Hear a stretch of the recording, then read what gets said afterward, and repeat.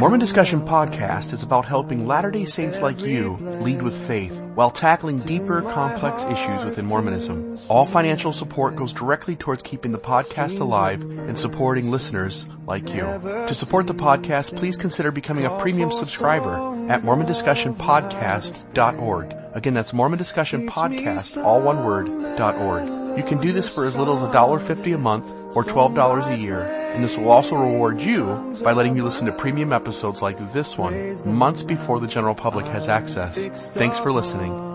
And now, on to what you've been waiting to hear.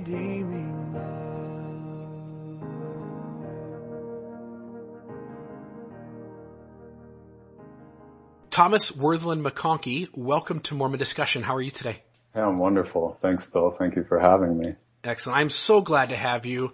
I think for the most part, I interview people. I think most people out there in Mormonism know who the individuals are that I'm interviewing. You're kind of a fresh face on the scene, and I'm really excited to have you on, Thomas. You just wrote a book recently titled Navigating Mormon Faith Crisis, and I've picked up the book as soon as I saw it. I actually picked up the book and started reading it before you and I ever talked about having an interview. Yeah. It was once I was about 15 pages in, I said, I've got to have this guy on the podcast. Would you mind starting off just for those listeners who are not aware of who you are, share maybe just a brief bio about yourself, and then we'll jump into some questions. Yeah, I was born in Salt Lake City. It's funny, I am the new face, and yet a lot of people know a lot of my relatives. So that's an interesting. Yeah, you come from good stock. I can tell just by the name, right? Not everybody thinks so, but people know who the families are. I was born in Salt Lake City. I was raised in a very devout Mormon family, and, just encountered a lot of difficulties in the culture early on. I talk about this in the book, but I stopped going to church when I was in early adolescence, about 13. And, from there, traveled all over the world and just had an interesting faith journey, as many of us do. And it was in my late 20s where I, started to reflect back on, how I was raised and where I was from. And, as I came more into the core of who I was, as I was kind of coming into a deeper understanding of what I cared about most, what mattered most to me. I just started to awaken to the Mormon vision, not in the sense of, a pious, parochial view of Mormonism, but, rather just how meaningful it was to me from the inside out. And I started to make sense of that journey primarily through the lens of, adult development. So you asked me where I went to school. I actually went to school. I ended up graduating from the University of Utah. I studied English literature, but I also did post-grad work in Spain and mainland China. So I studied all over the world as well. And maybe I'll just leave it at that for the moment, and we can see what that opens up. Gotcha. I will ask the one family question, which, Thomas Worthland McConkie. So yeah. I'm thinking in my head of Elder Bruce R. McConkie, which also goes back to Joseph Fielding Smith and that whole line. Yeah, that's and then right. on the other side, you've got Joseph B. Worthland, right? Yeah, that's right.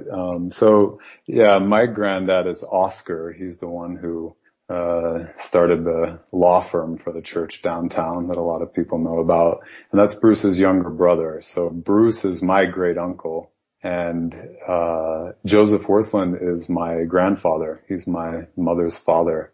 Yeah. So those are the relationships there. So as I'm sitting here plugging in my head the stereotypes that we form about people and the way we think of people, right?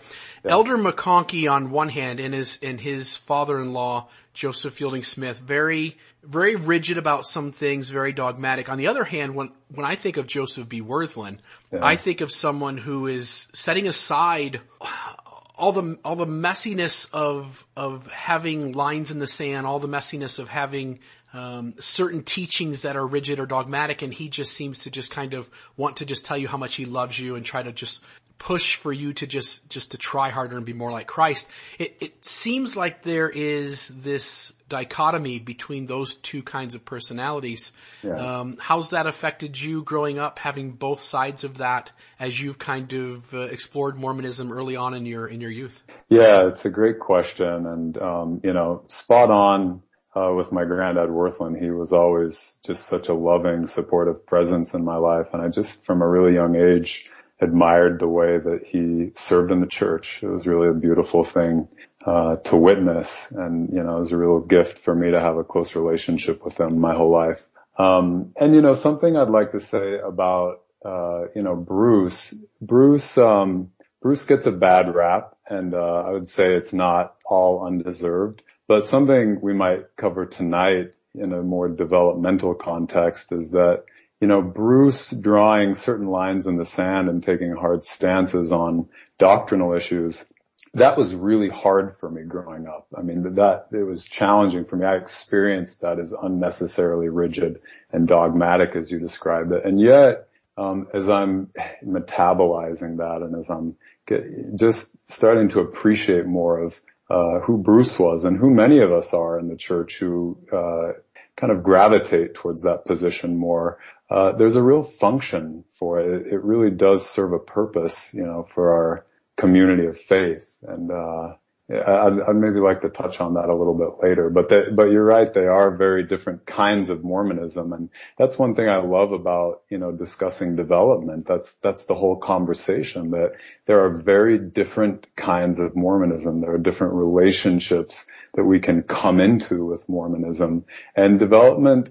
For me, it helps us kind of see the patterns, and rather than moving to judgments about, oh, I can't believe this person is this way, why can't they be more that way? I feel like development helps us take each other more on our own terms, what we find to be a natural fit to us. So it's interesting to grow up with such divergent Mormon practices in my own family. Mother and father, Worthland and McConkie, they're almost as different as they can be in a sense, and I just appreciate the way they hang together as well.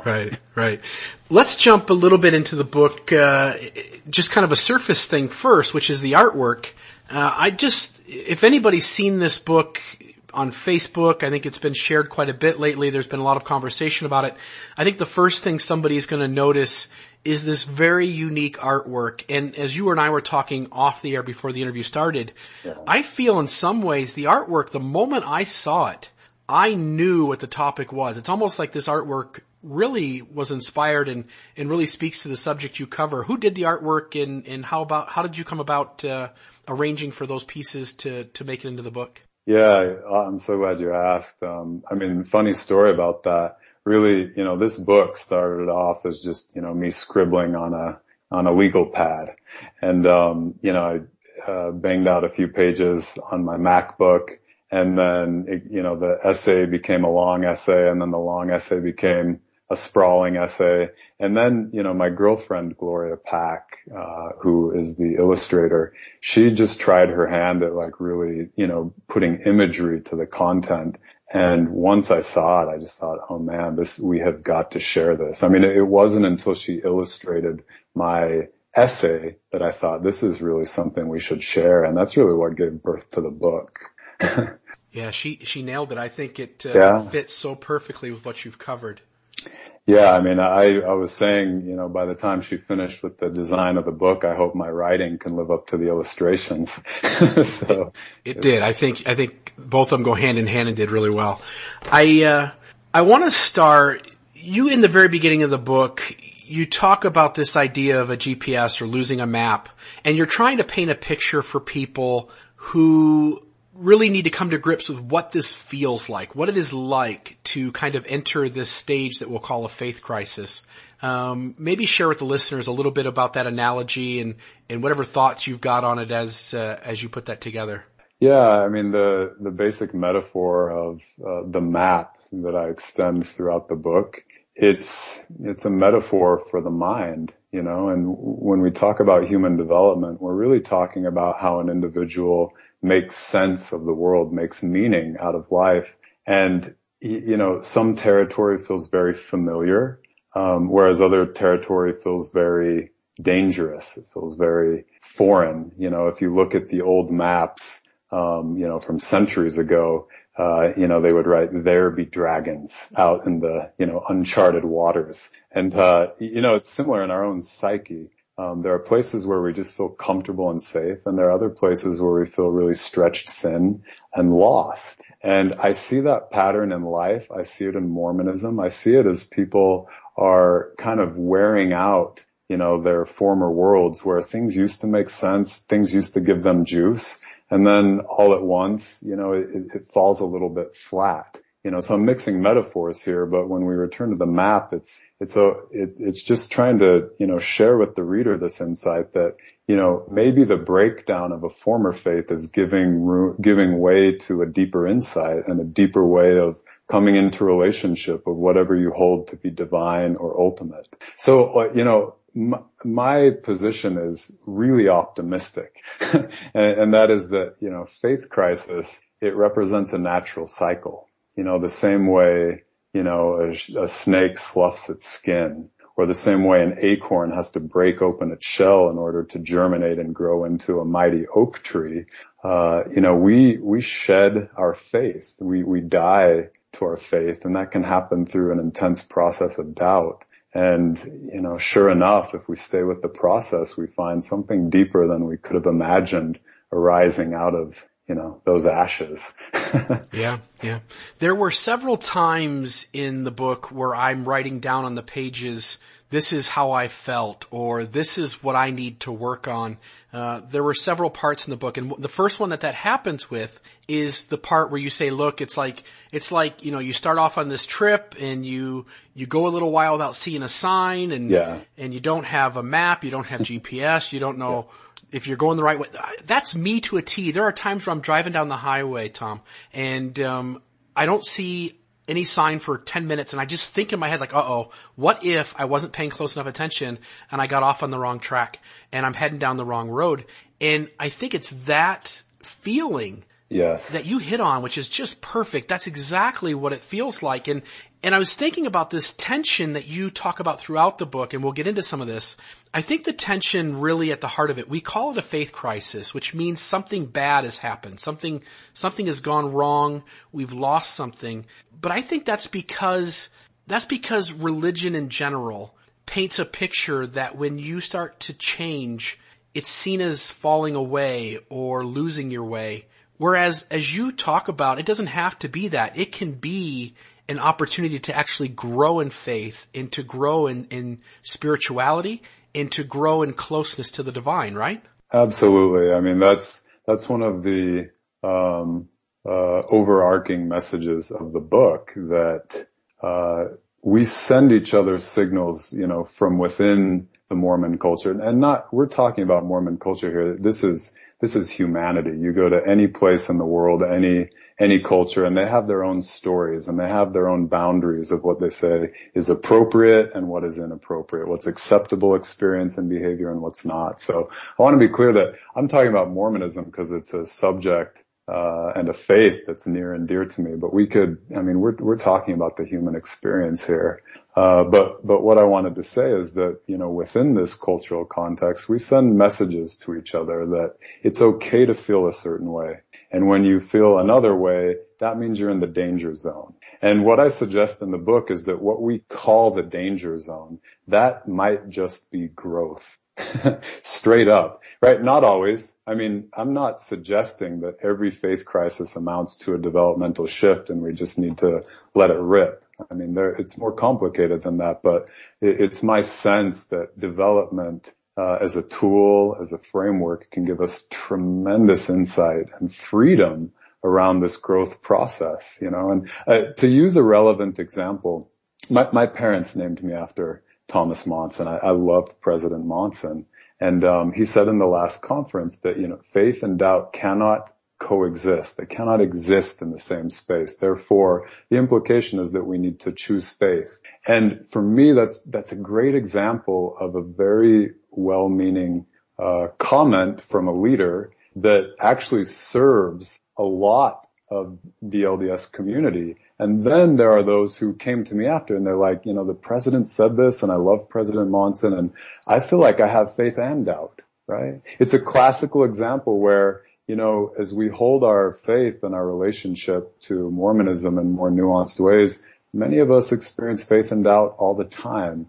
And I try to illuminate that territory a little bit so that people don't have that feeling you were describing a moment ago where, they don't see a road sign for 10 minutes or they start to feel some doubt and they've been told, ooh, if you're feeling doubt, you're on the wrong road, you're going down the wrong path. I think that's true from a certain perspective, but from another perspective, doubt is just the beginning of the blossoming of a deeper understanding of what the gospel's pointing us to. Yeah, I think that often when religion tries to put things into dichotomies, that faith and doubt are two polar opposites, and if you have one, then you're without the other.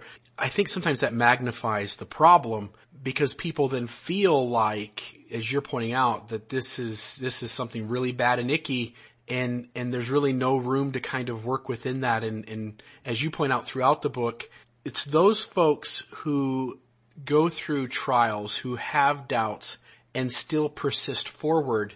And I don't mean this to demean anybody who's not in this place yet, but that is real faith at work, right? I mean, the faith is the evidence, the substance of things hoped for, the evidence of which not seen. It's to press on in spite of having deep questions that perhaps what you believe in, that there's reason to say, maybe this isn't true, maybe this doesn't work out, maybe this isn't right, and yet you still press forward with hope that it is. Yeah, I like how you said that, Bill. For me, you use the term real faith. I mean, ultimately it's all real faith, and, we hold the faith that we can, and we're always growing into, deeper and more mature, kinds of faith. But you're right. I mean, some people, tend to be quite well adjusted throughout their lives, and that's great. I'm not here to stir the pot with them, but in my own anecdotal experience, I see a lot of people around me who are really struggling with these tensions that you're pointing to. And I know, whether we're talking about church leadership, whether we're talking about just, regular churchgoers like me and you, or people who have stopped going to church, I think we want to find a way to make room for everybody there and provide a place where we can all continue to develop and grow. And we're learning how to do that, and I hope this book is a contribution to that effort. Yeah, and I hope that tonight we can kind of cover some of this space. The first kind of section I want to kind of talk about, and I'm going to jump around through the book here, and I want to read a few things that you wrote and get your thoughts, maybe push you a little further on some of these and get you to expound on them. But the first kind of idea is how others react to those of us in the church or within religion or within the world in general that kind of go through these transitions and some of the resistance we meet. And so on page 74 of your book, you've got a couple of really good quotes I've got underlined. The first one, it says, the cultural reinforcement of faith and negative reinforcement of doubt can drive the achiever. And I should probably stop here. You put people kind of into 5 different groups, I believe, right? It's 5 different kind of labels, and you preface it with the idea that nobody's ever in any just one spot, and we're all kind of fluid through these, but that there is a progressive pattern through them, and one of them you label is the achiever, and I don't want to go into a bunch of detail of each one. I'm hoping people will pick up the book and read it and find that out, what each of these are, but essentially just to say the achiever seems to be this kind of stage that people get at where they begin to recognize that things just don't fit the way they used to. And you talk about this idea that the negative reinforcement of doubt can drive the achiever further away from the church. I think most members who are trying to get those who have doubts to just get in line and have more faith and pray harder and just read your scriptures, I don't think they realize that really has the opposite effect of what they want to occur. Maybe speak for a moment of why this type of treatment, this type of medicine really is adverse for the person who's struggling.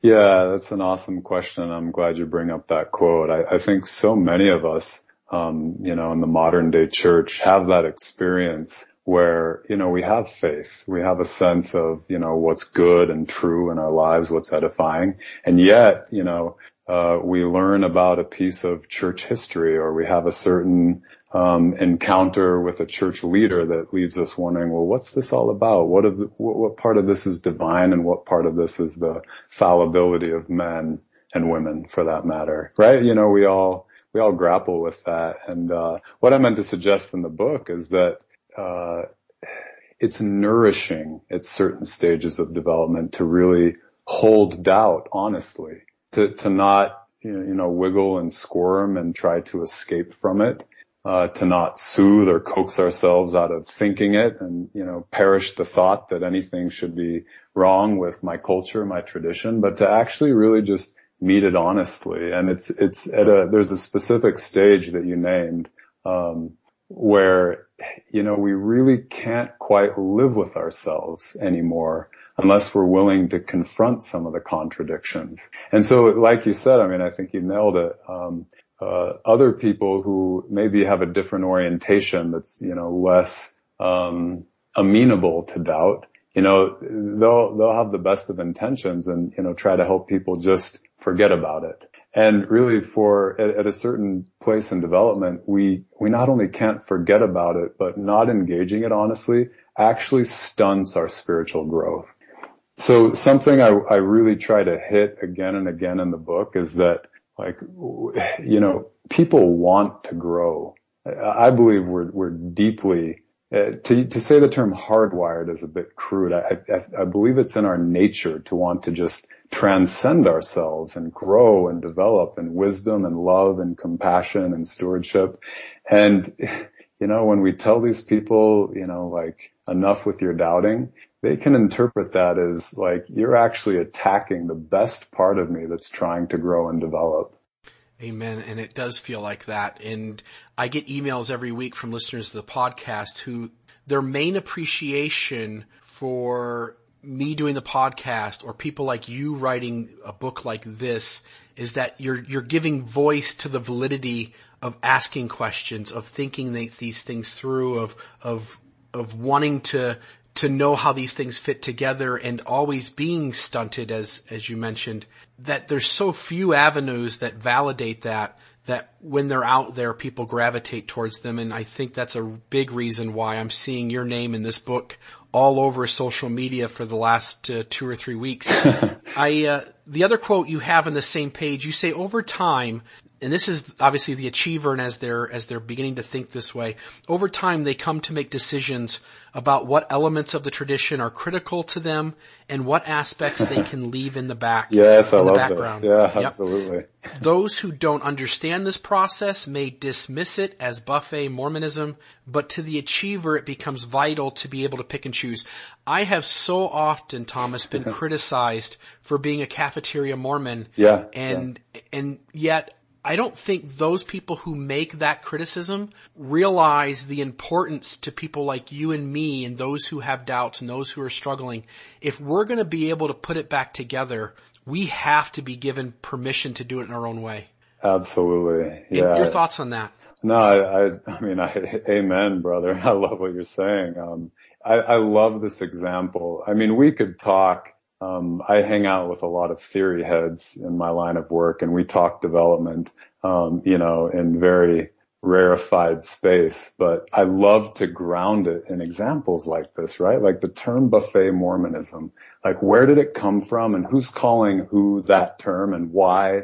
And as this passage in the book suggests, choice, like the ability to pick and choose according to our own values, what we hold to be important in our lives, to be able to leave other aspects of our tradition behind. That's part of the way we grow up. That's part of the way we spiritually develop. And for people who, in their development, they express their faith by aligning with the tradition and taking it all in and really putting themselves under the rule of the tradition and doing it all to the letter. That's actually a really powerful modality of growth at other stages. So that's wonderful. But what I'm concerned about is people who are, they're exhibiting genuine spiritual and psychological growth, and they're getting called bad names for it. in church culture, and it makes them not want to hang out with us. It makes them not want to stick around. And I try to provide a developmental context that says, when you see someone picking and choosing,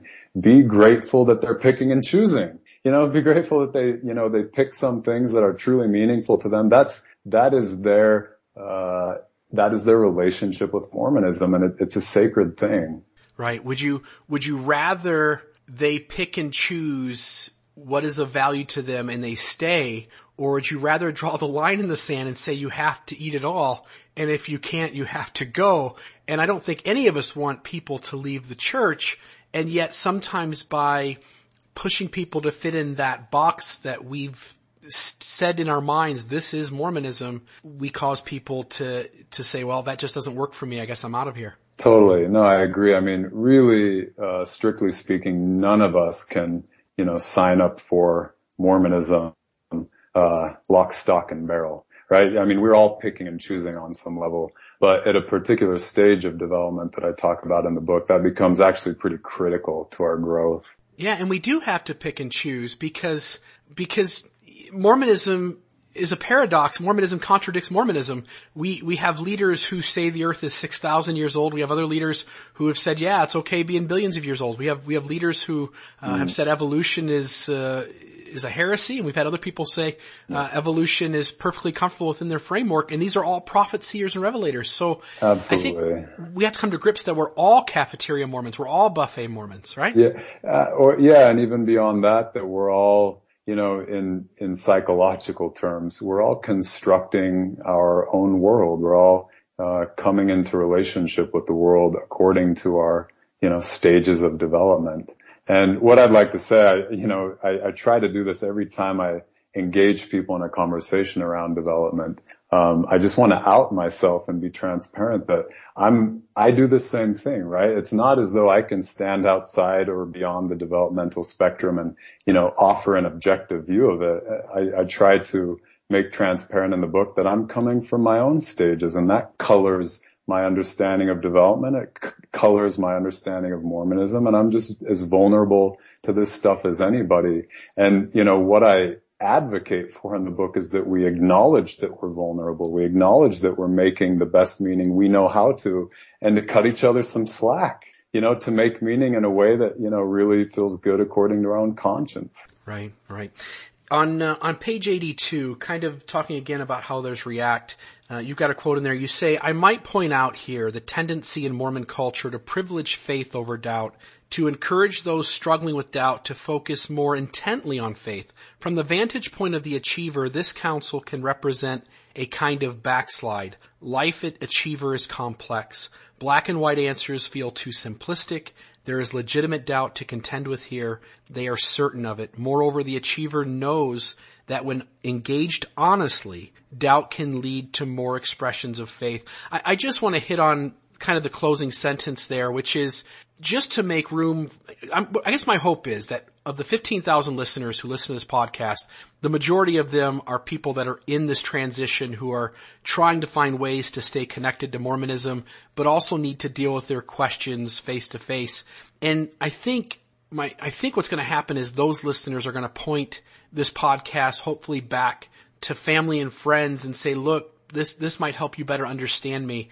Could you maybe speak for a moment about how the achiever, when he, and again, we're not using this achiever term in the sense that this is the guy who achieves everything, rather that his focus is on pressing forward through questions and being more critical thinking, that this achiever, that when he engages questions, when he tackles his doubt and is allowed to do so, that there really is room for growth, and it's a lot more healthy paradigm than when he's pushed back to quit asking these questions. Yeah, once again, Bill, well said. In a sense, this passage you've brought up, it's echoing the prior passage on the achiever. And just for the listeners here, the achiever stage, it's a common stage in adult development. When we look at our research protocols,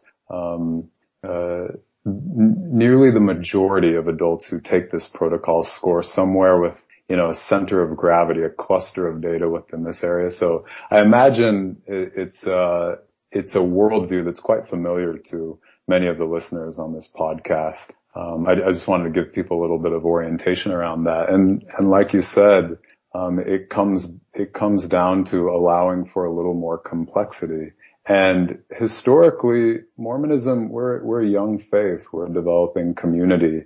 And it's, as far as I can tell, it's right in step with our development as a community that we've held things in a little bit more simplistic terms. Here we are coming back to, Joseph Fielding Smith, Bruce R. For people who hold Mormonism with more complexity than Bruce seemed to have, I think it's important to recognize that, to hold things with simplicity and put some basic structure around the faith as a developmental step and phase that can actually be healthy for kind of solidifying our identity as a religious people, right? But then, once we have an adequate amount of structure to hold us and say, this is what the Mormon Church is, this is how we define ourselves and understand ourselves, well, then that structure actually allows room for more flow, more play, more creativity, more nuance, right? So it's a really interesting dialectic. It's an interesting polarity that's dancing here where we need structure. We need to draw lines in the sand in order to participate in religion in the first place. But if we have too much structure and we're too rigid, we start to deny the insights that are bubbling up in all of the members, which is so apparent right now, in contemporary Mormonism, that people really do have more room for complexity. And I think there are some vestiges from the past in Mormon culture that are kind of discouraging that. But it's my hope that we can just relax into the growth process together and recognize just what you're pointing to, Bill, that, there's room for that nuance. There's room to play. Yeah, in fact, I always argue with people, and I don't mean argue as in screaming and yelling, but just making the argument that Mormonism really is deep, and there really is a lot of room for variation of opinions, even though we've kind of grown up on this kind of standard of what Mormonism is. I think when we start digging into leaders' quotes and we start, flirting around the edges of the theology and thinking about where these kinds of ideas lead, I think Mormonism is as expansive and as rich and as deep and as flexible as any faith that's out there. Absolutely. Yeah. I mean, I sing songs of joy when I hear you say that, Bill, because I found that to be the case too. Mormonism, in terms of its end game, is as big as infinity and eternity themselves, right? But when we impose cultural boundaries around it, which we need to, right? Which is expedient, which helps us practice. We can create the impression that Mormonism is quite small, and certainly a lot of us, listening right now, we've had the experience of Mormonism being very constricting, very small, but, like you said, the depths of Mormonism, there are unsearchable depths, to quote Paul from the New Testament. Yeah. I had a really hard time, just so the listeners know, I sent you probably 3 pages worth of thoughts and ideas and page numbers. I guess what my point is that as I'm going through the book here and we're sharing some quotes and some thoughts from it, I don't want the listener to get the feeling like I've just shared all the best stuff from the book. The reality is I think you and I could sit here and I could talk about this book for 6 or 7 hours and still not feel like I'm hitting every piece. So I really want the listeners, again, we're talking with Thomas Worthland McConkie, author of Navigating Mormon Faith Crisis, and on that same page 82, this quote this to me is just amazing. It says, the culture of scapegoating doubters can be alienating to those at this developmental stage, and there are many in our congregations. At Achiever, our developmental instincts call us to a deeper reckoning with ourselves and what we hold to be true. We start to build momentum of faith. It's a kind of fearlessness where we're willing to encounter almost anything in the name of our search. Wherever the path may take us, those who warn the Achiever against such a search can start to sound like the opposition itself. And I just want to ask you, because it feels like I think the brethren are starting to pick up on this, because it felt like in years past that what we were always told was kind of, don't go looking on the internet. There's danger there. And I think more and more we're starting to hear messages of questions are okay. Don't demean or belittle the doubter.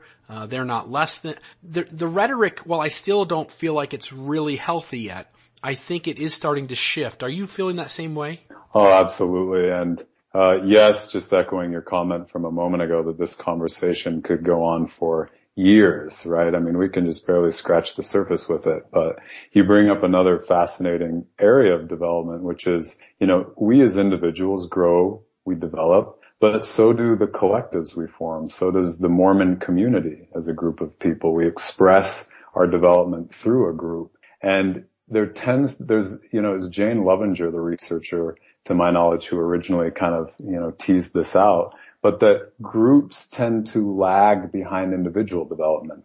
And there are really fascinating reasons for that.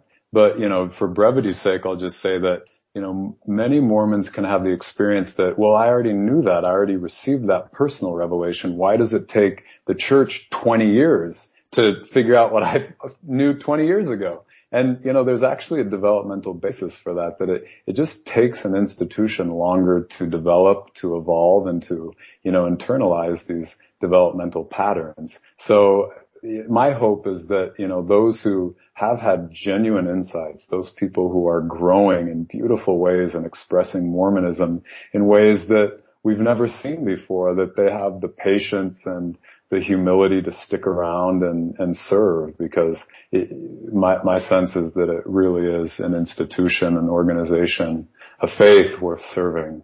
That's where I'm placing my bet. Right. No, and I'm with you. Page 33, you make this comment, and I think what you're hitting on, well, there's lots of directions we can go in, but at least one of them, I think, is this idea of how we interpret scripture, for instance. And the quote there is, a central premise in the study of adult development is that meaning making is an essential function of all human beings. The patterns we draw on to make meaning evolve over time in sequential and hierarchical unfolding. Put simply, meaning develops through stages. And what I would simply ask you here is maybe your thoughts on how important it is if you're in a ward. Let's say you're a bishop. Let's say you're maybe a parent or a sibling of a person who is going through this faith transition. They're having a hard time. They're questioning essentially everything. How important is it to give those folks room to begin to maybe even, see certain stories in the scriptures figuratively, to perhaps define the word scripture slightly different than the average Latter-day Saint would, to be able to kind of interpret laws or commandments. And I'm not saying that we say, let's just, it's a free-for-all, let's break all the rules, let these guys do whatever they want. Yeah.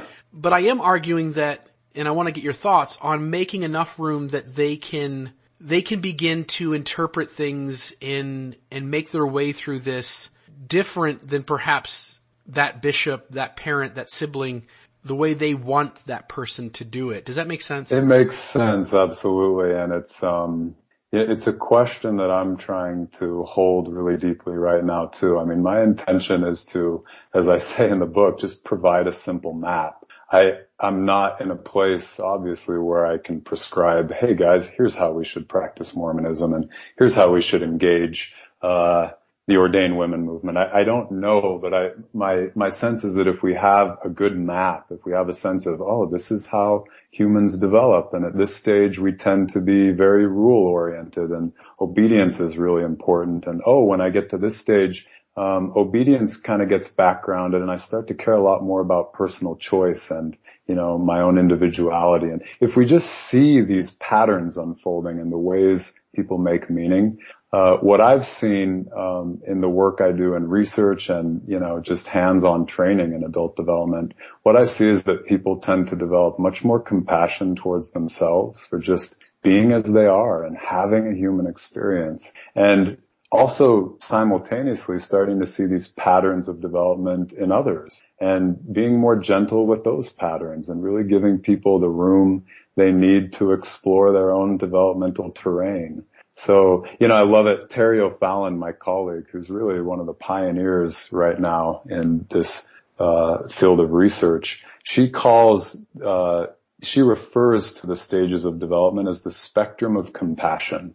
And she calls it the spectrum of compassion for the reasons I was just pointing to, that if we can really understand, the contours of how people grow and what they need at a given stage of growth, we can actually have compassion for them and serve them, be of service in that growth process. And it's so gorgeous. Mormonism is such a gorgeous patterning and path of spiritual growth and development. And I think my sense is we're just beginning to see the possibilities of, what kind of growth is available to us, through the Spirit, through inspiration, through the divine gifts that are made available to us. Yeah. And I love how you line up this idea that, the book, and I think you hit it on the head, you really don't at any turn in this book begin to get on your soapbox and say, this is what we have to do. This is the direction we have to go on this issue or that issue. You really do just provide a map. And I really love that, because I think then everybody can kind of come to the table on something like this and not feel like the other side's trying to win them over on a certain issue or a certain paradigm within the church. And so I appreciate that. You talked on page 27 of this idea of the moment you begin to recognize that whereas you used to call it a faith crisis, now you're calling it a faith transition, and that really is an important marker for the individual to see that they are beginning to enter perhaps a more healthy phase of this development. When I read that, it made me think, I can almost tell you the exact day that I stopped using the word faith crisis and started using the word faith transition more.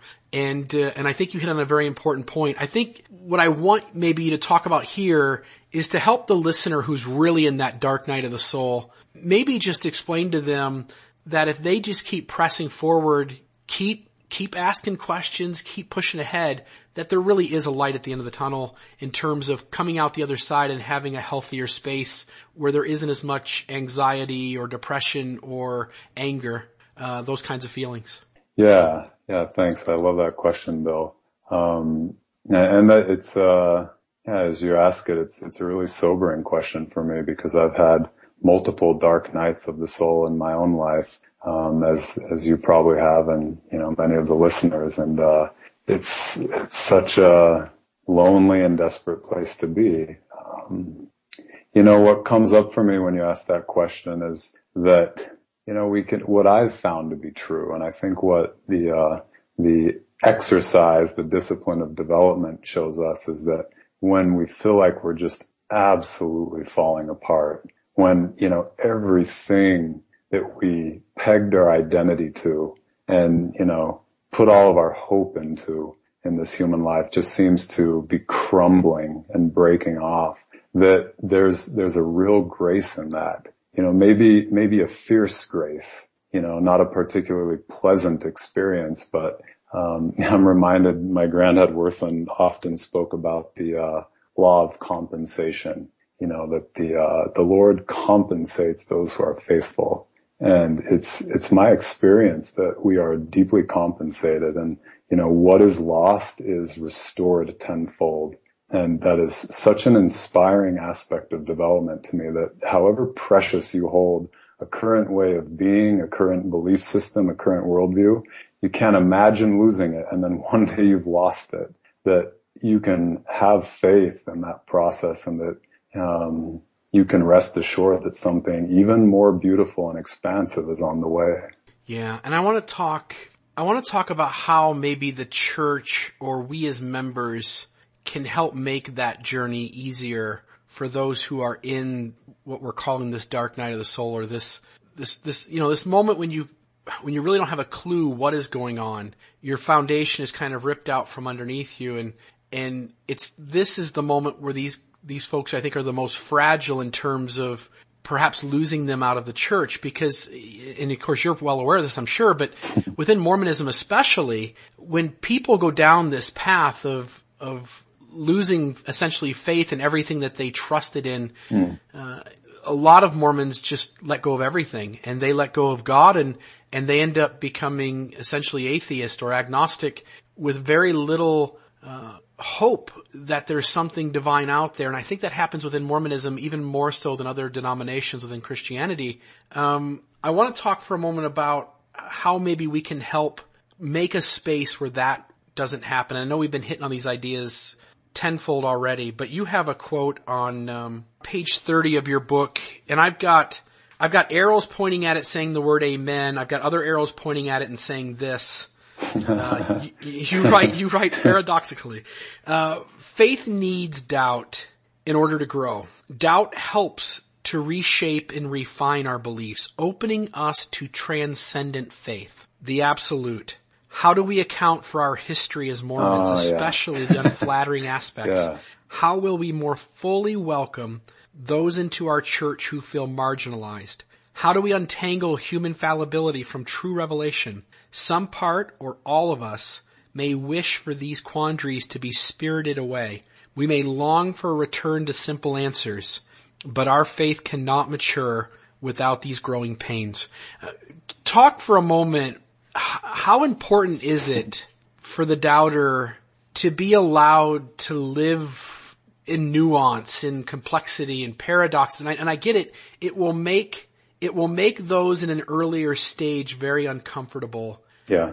And yet I'm going to certainly put a stake in the ground, and I know you will too, that there has to be space for that kind of nuance for us to be able to go through these growing pains, as you put it. Yeah, awesome. Well, yeah, I hear a number of questions in there. The first thing that comes up for me is, we've been talking about faith. We've been talking about faith crisis. And, in the quote from the book you just read, I make the distinction between faith that I write with a small f, and then I talk about transcendent faith, which I write with a capital F.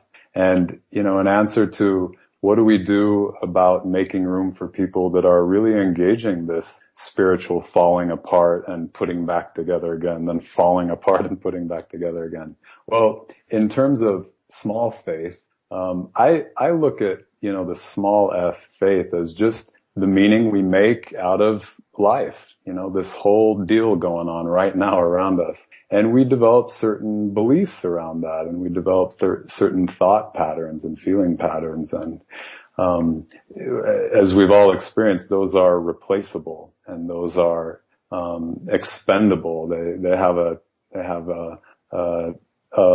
limited lifespan, right? So doubt comes along and starts to make a mulch of these, prized beliefs. And all of a sudden we find ourselves totally disoriented.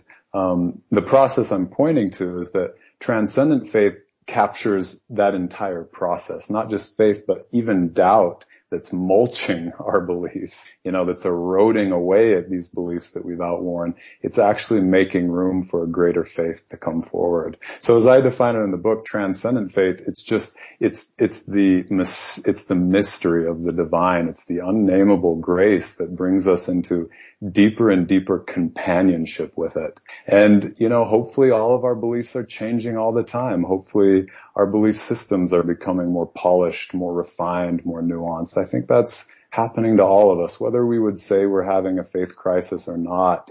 My sense is that that's part of the natural growth cycle and maturation of the human being.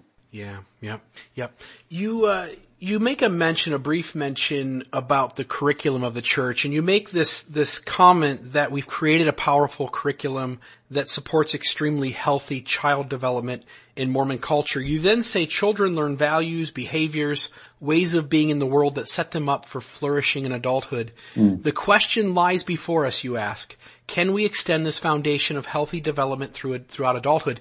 And I kind of get what you're saying here.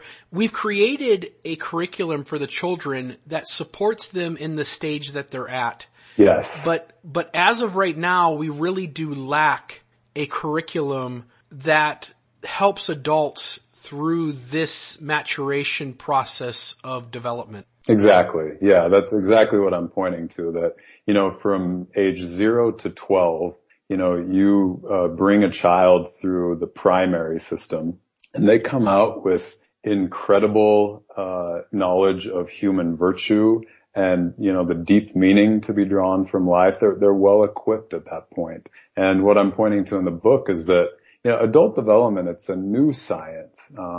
We didn't really start to look at the way the adult mind and worldview changed until, the late 60s, early 70s. So we have almost 50 years of research behind us, which is the blink of an eye. But what I'm pointing to here is that, for eons, we've known intuitively how children develop, right? But now what I see as an exciting challenge in Mormonism and throughout Christendom and throughout humanity is that we can actually, with our knowledge of how adults develop, we can actually tailor our curriculum to the different stages we see in our own congregations now, right? What would it look like if we found a way to hold doubt in a healthy context, celebrate it, and, really help catalyze the process of deepening understanding that can come from a healthy doubt, right? That's new for us. That would be leading edge in our development as a culture, but certainly within grasp. And I personally know a lot of people who would be thrilled to show up at a place on Sundays that helps them work with their doubt in a deep way rather than, maybe discourage it. Yeah. And I would welcome that.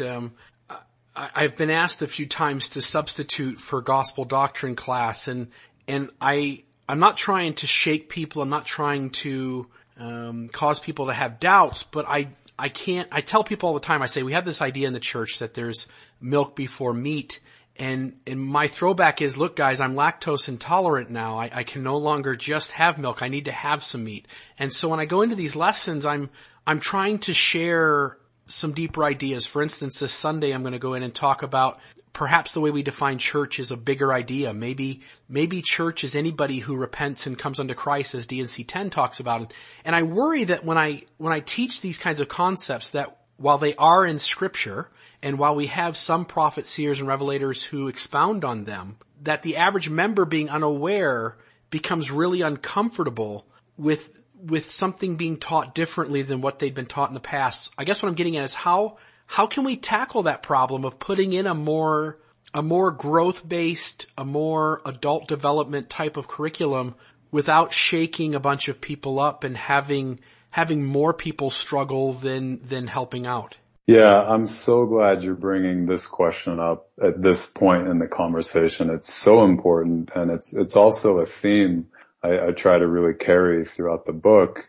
I refer to it as transcend and include, meaning we grow up, we develop. We used to see the world one way, now we don't. Now we see it another way.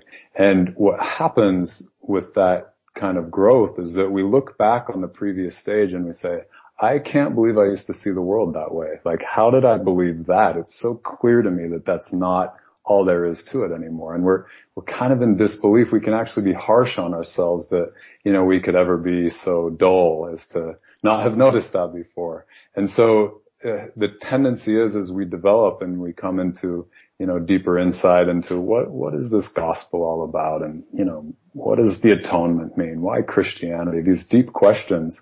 The tendency is to get impatient with others who, aren't working at the same level of complexity. And that's a fascinating area of growth, right? I call growing up moving to the, later, more complex and nuanced stages of development. And I call the ability to work with the previous stages in a skillful, graceful way, growing down. And growing down, in my experience, is a lot harder than growing up. To really show genuine charity towards ourselves and towards others who are just doing the best they can, like we all are, that is a lifelong work, and one that I have so much more work to do on. But if that answers your question, Bill, that, we will see other members who are, let's say, to use your metaphor, that they're satisfied with milk. And that brings up a certain impatience with us, like, how can you just drink milk? Like, what about the meat, right? And that points us back to our own need to more deeply integrate the whole spectrum, back to the spectrum of compassion. Can we have compassion towards all of it? It's so hard, and yet, my experience is it's such a worthy undertaking, to really practice at that. Yeah, intellectually, I see that's where I need to get to, but I'm still in that stage where I'm kind of like half angry, you know what I mean? Oh, you and me both, right? Like, okay. I get triggered all the time, and I just have to, like, catch myself and laugh, like, okay, back to the drawing board. I'm still integrating stages of development I passed through when I was 3 years old.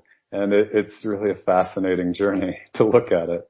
Yeah, no, you listen to people, I don't know, I'm sure you're familiar with Terrell Givens or Richard Bushman. Oh yeah. Guys like that tend to be really good at not dragging anybody down from a previous stage to cause them to have a faith crisis, but also saying just the right words to try and help somebody along. And I'm still trying to figure out how to get there. You talk about, and I want to begin to kind of wrap up. You talk about on page 105 this idea that it would be better in our culture if we would share our struggles. And you say, look, if somebody shares it, yeah, there is the risk that you might cause someone else to lose faith. But then you make a really strong argument that by sharing struggles, the reality is there's a much better chance that we're all going to be healthier for it.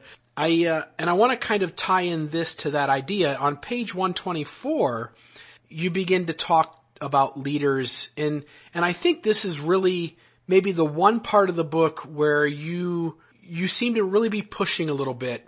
And I think you do it in a really good way. I think you come off really soft, and I think you use the right words. I would have been a lot harsher, I think. But let me at least read this. It says, remember that prior to gaining a developmental understanding, we tend to assume that others have simply missed the mark. They don't know the truth, our truth. Development shows us that maybe we are the ones who haven't had eyes to see. And then you say, church leaders have an opportunity to recognize and reinforce the healthy aspects. By the same token, they can exercise a gentle corrective influence when they sense unhealthy development arise. And then one paragraph down, you say, rather than try to silence doubt through faith-promoting rhetoric, leadership might learn to recognize and support healthy, faith-affirming doubt. And I love that. Faith-affirming doubt. That's putting those two sides of the coin together as if they're one healthy formula if done right. Then you say they could allow it a fuller voice and trust that trust what wisdom and intelligence it has to offer. Many otherwise devout Latter-day Saints are leaving the church or seeking refuge in other groups due to a sense that their doubts are not welcome in our congregations. We could do more to welcome all of these individuals to worship, not just the sterilized, doubt-free versions of them. And then I want to read just one more little section here. Yeah. We've also seen that at the achiever and individualist stages, people may start to become more vocal in advocating for individuals and groups they perceive as marginalized. Racial minorities, women, LGBTs, to name a few. The conversation around how we can more meaningfully include all human beings in our church, I would argue, is a healthy one to have.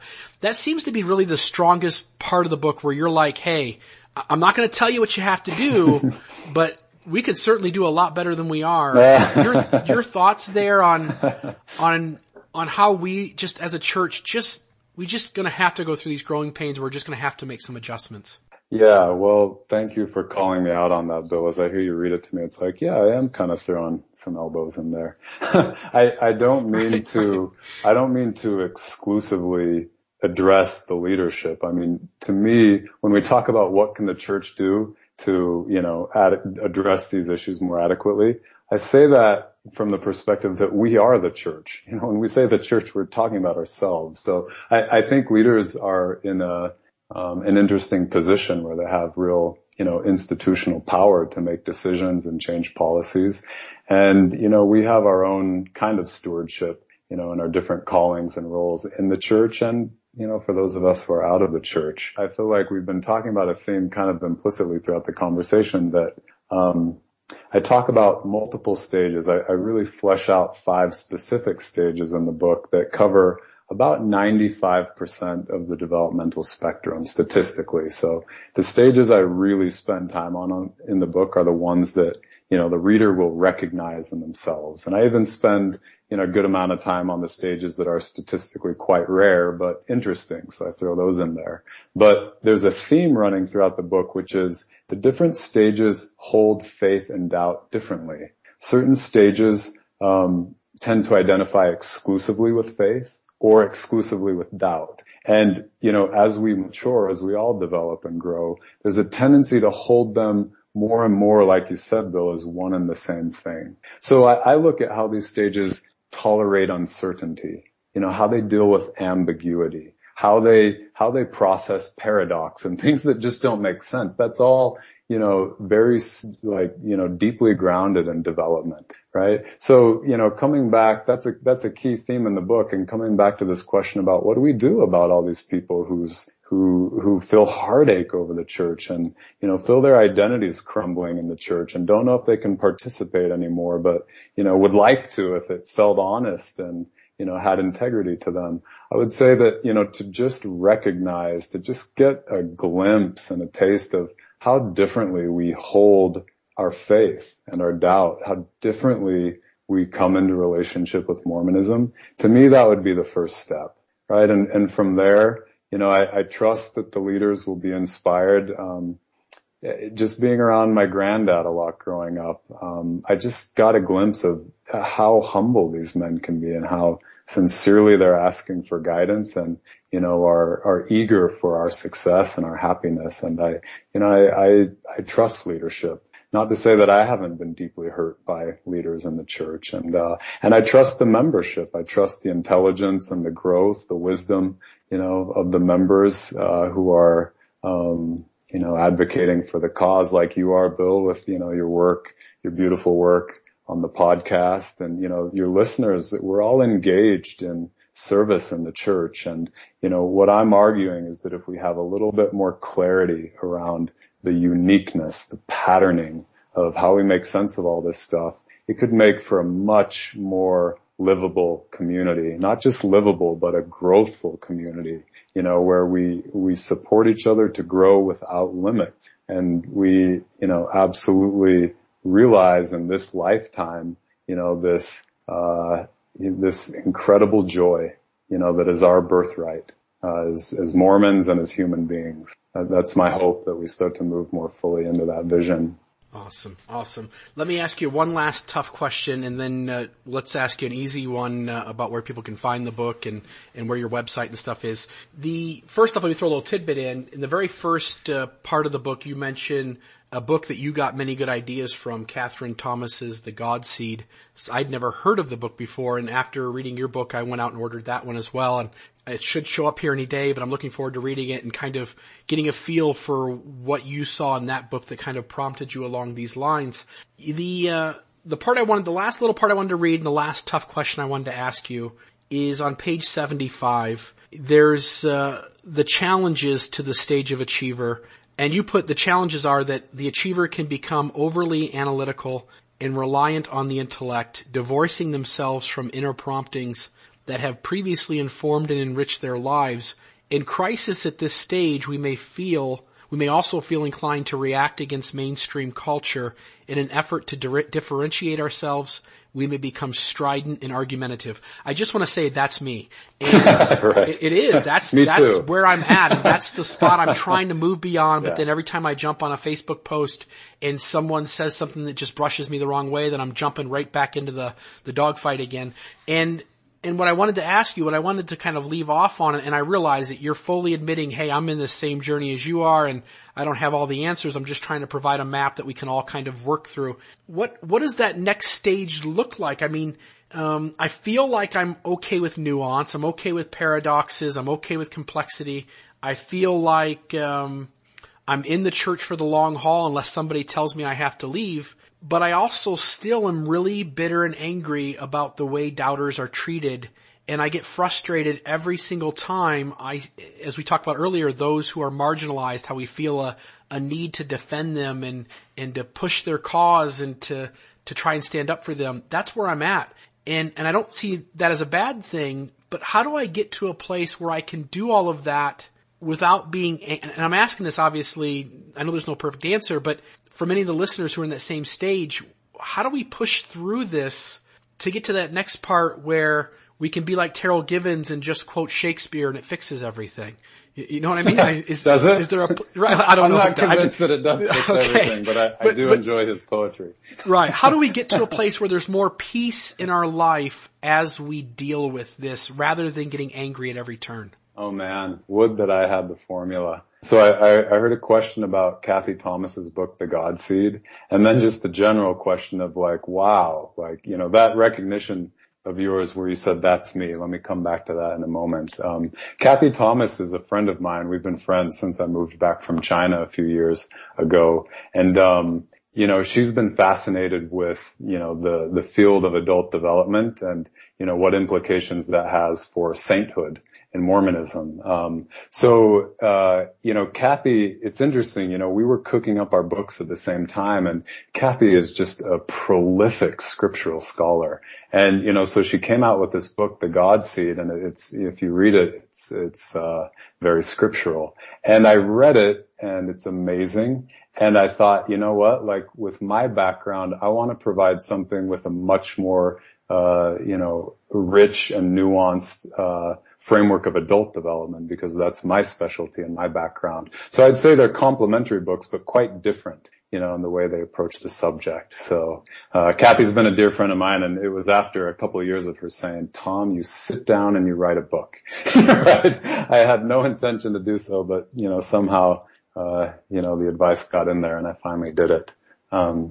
As far as your next question, I love what you said. You know, when you say you read, you know, about the stages of adult development and you say, that's me.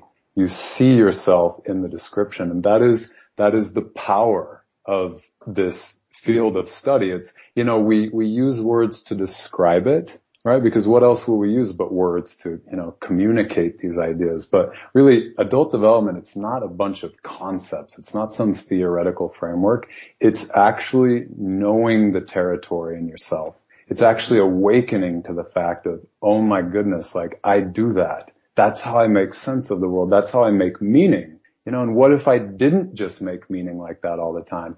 It's the study of adult development, the realization of this practice. It jolts us out of our world. It's an incredible experience to be jolted out of the world you took for granted, you took to be true one moment, and all of a sudden you realize something else is possible.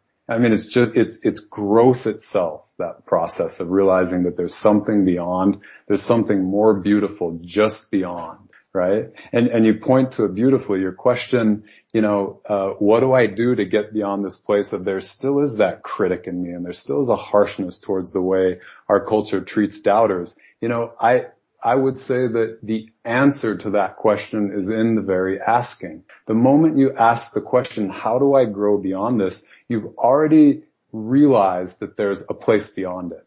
And that's what's gorgeous about development. It's this map of a territory that says, you know what? You're not lost. You don't have to stop right here and panic. You can actually take another step forward into the dark, and you will be held through that process. And the self that you will become in that process is more beautiful than anything you could imagine. Amen. Thank you. I think this book is a godsend.